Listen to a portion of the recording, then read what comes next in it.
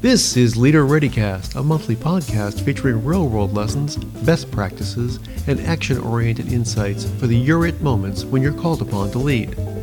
Leader ReadyCast is the official podcast of the National Preparedness Leadership Initiative, a joint program of the Harvard T.H. Chan School of Public Health and the Center for Public Leadership at the Harvard John F. Kennedy School of Government. Subscribe to Leader ReadyCast wherever you get your favorite podcasts.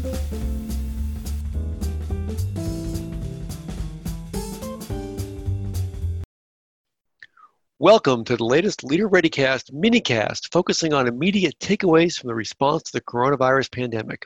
This is leadership news you can use, kept concise to fit into the busy days of EM professionals. Now, of course, it isn't only the professionals who are stepping up to fight coronavirus. Everyday citizens around the world are taking the initiative as well. Our guest today has been collecting the stories of these disaster heroes for several years, well before the coronavirus. Suzanne Bernier is a former journalist and government press secretary. Suzanne is now a multi-certified, award-winning, and internationally recognized crisis management consultant, speaker, and author. She's helped governments, communities, and companies plan for and respond to disasters for more than 20 years. We're lucky to have her for this mini-cast, and we'll also have a full-length episode with her in the weeks ahead. Suzanne, welcome to Leader ReadyCast. Thanks, Eric. It's great to be on today. Thanks for having me. Well, really lucky to have you here and appreciate it. Now, as you look out over the landscape and the people you're talking to during this incident, who are the leaders, the disaster heroes who are inspiring you during this outbreak?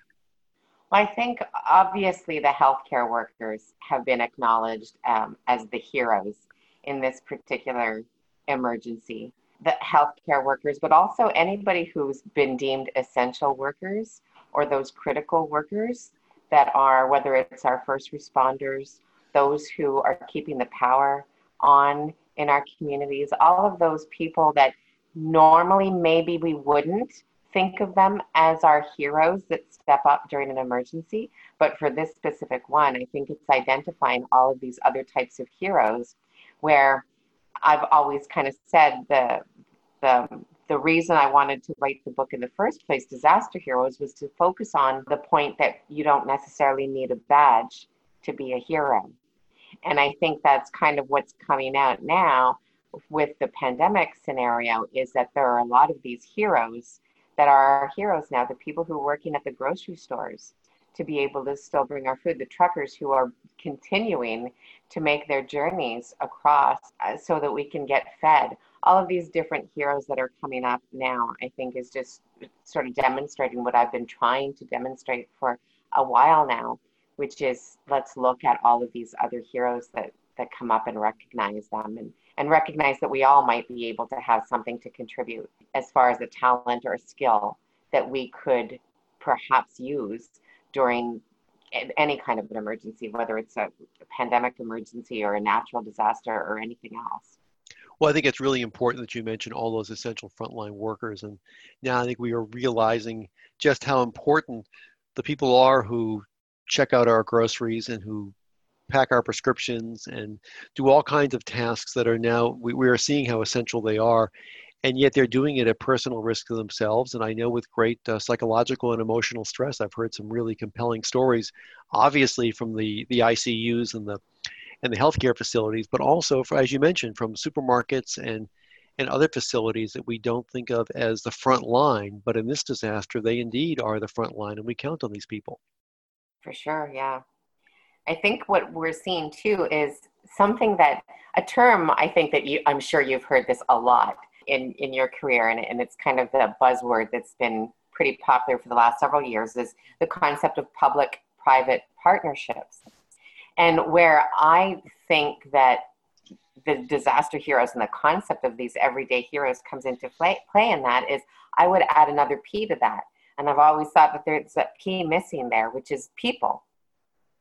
And that's really what it's all about, is people, just everyday people stepping up to the plate and us recognizing as emergency managers and as leaders and as coordinators during any kind of a response that we need to look at these everyday people as part of these partnerships.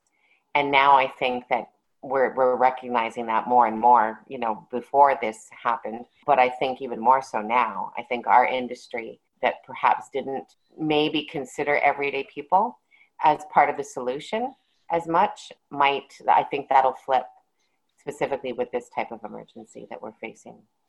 I hope so. And I think the term public-private partnership has gotten constrained over the years, and because it's been held too closely to those sort of big formal agreements that require lots of lawyers and have a lot of pages and have a lot of stated obligations.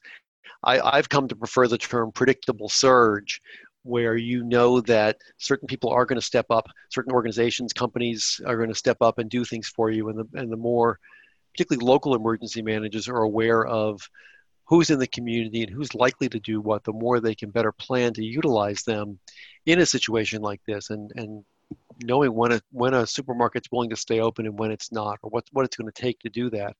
So I think you make a great point. Now, I like that term too, predictable surge. I like that. I'll put a link to an article in the show notes here, and I'll send you a copy as well, so all of our listeners will be able to get it, because I do think there's so much potential there if we can better integrate some of these people who, as you say, don't have a badge, aren't necessarily part of the formal response structure. Mm-hmm. So what are they getting right when they do it? What does it take, as you say, to lead without a badge or to lead from outside of the formal response apparatus? Right. I think that what I've noticed, a common skill that all of these everyday heroes have, is the ability to be able to have an idea and think outside the box and be able to speak to others about it. Really, that's kind of all it is that I've seen in common anyway with most of the people that I've been able to interview or talk to, is that there's the commonality that they're able to think of an idea that's creative. And I think that that's another thing that maybe when we're in whatever field we're in, I think sometimes we get caught up in that field so much and how we're trained to think and, all of the boxes that you have to check off, that sometimes we're trained not to think outside the box. And so I think that it's good that we can get or find people that weren't trained in what we were trained in, whether it's disaster management or leadership skills or whatever it is, because it's because they weren't skilled or trained in that way that they're able to come up with these creative and innovative solutions and suggestions. And that's one of the things, is creativity, first of all. And I think that maybe is something that we lack sometimes when we have to check off again. We have to be so specific and make sure that, which we of course have to do when we're talking about life and death situations, right? But I think that that's just a challenge sometimes as well in our field, and being able to share real life stories and being able to make people aware of the types of talents and skills that they may have, and make us in the industry aware and open to the talents and the things that other people might have. But I think after this disaster that we're all going through right now, I don't know that we're going to have to convince people anymore of the need to be able to access other people and everyday people, to be able to train them to do important work that we need them to do. Because I think we're probably going to see that happening quite a bit over the next several weeks and months, as different critical industries have to still work and respond to everyday events that are going on while we're in a pandemic situation. I think that we're going to see a lot more creative use of everyday individuals to be able to perform critical roles throughout the whole length of this pandemic until a vaccine is out, probably. Yes, and I think you make a really important point, which is educating the industry. And I think there was some momentum behind this before the coronavirus hit, and I agree with you. I think it's going to accelerate afterwards. This is not in any way dismissing the professional responders and the important work they do and the highly skilled work they're trained to do.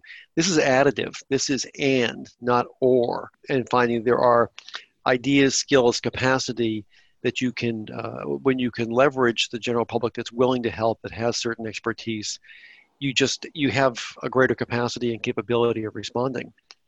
Right. And right. The first responders, they are crucial, of course, in being able to be there and be able to perform their roles. So if anything, what this enables them to be able to do that, and then maybe takes away from those other roles that they might be assigned that aren't as critical, that then others could be trained to do, or could do those other things that then aren't taking away from those skilled workers that need to be performing those critical roles. That's right, absolutely. And I know there's some, through the MPLI, one of our project teams put together a training program to help actually first responders, professional responders, understand how you might do that and better understand how to utilize the general public.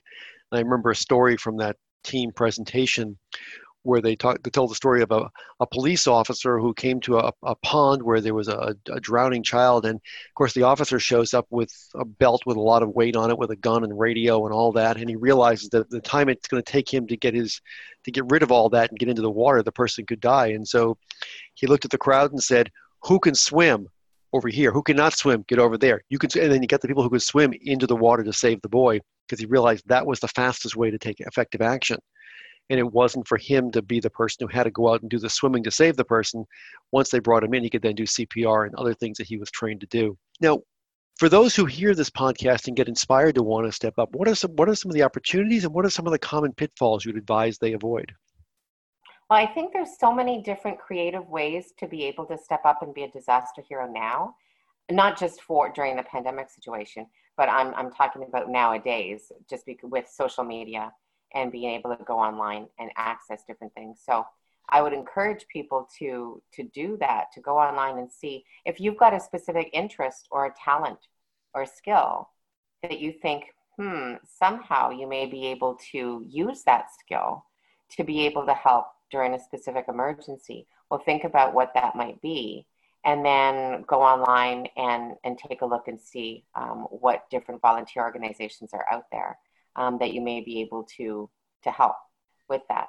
And that's one thing that kind of now, I started off by writing a book talking about the tales of people who've done great things called disaster heroes, but now people are kind of contacting me as well to be a conduit because now I'm kind of connected with a lot of different creative people who've come up with some creative solutions on how to be heroes during disasters. So if people are interested, they could even reach out to Disaster Heroes, and there's so many ways that I could let people know about what you could do to be a hero with your own specific skill or interest as well. Well, those are terrific insights, Suzanne, and we at the MPLI so appreciate your work and your ongoing efforts to chronicle the achievements of disaster heroes. Now, you can learn more about Suzanne and her book, podcast, and more at www.suzannebernier.com and www.disasterheroes.com. Now, be sure to join us for the next edition of Leader ReadyCast. Until then, stay healthy and always be ready to lead. This has been another episode of Leader ReadyCast from the National Preparedness Leadership Initiative. Subscribe to Leader ReadyCast wherever you get your favorite podcasts, and find out more about us at npli.sph.harvard.edu. Follow us on Twitter at HarvardNPLI. Thanks for listening, and be ready to lead.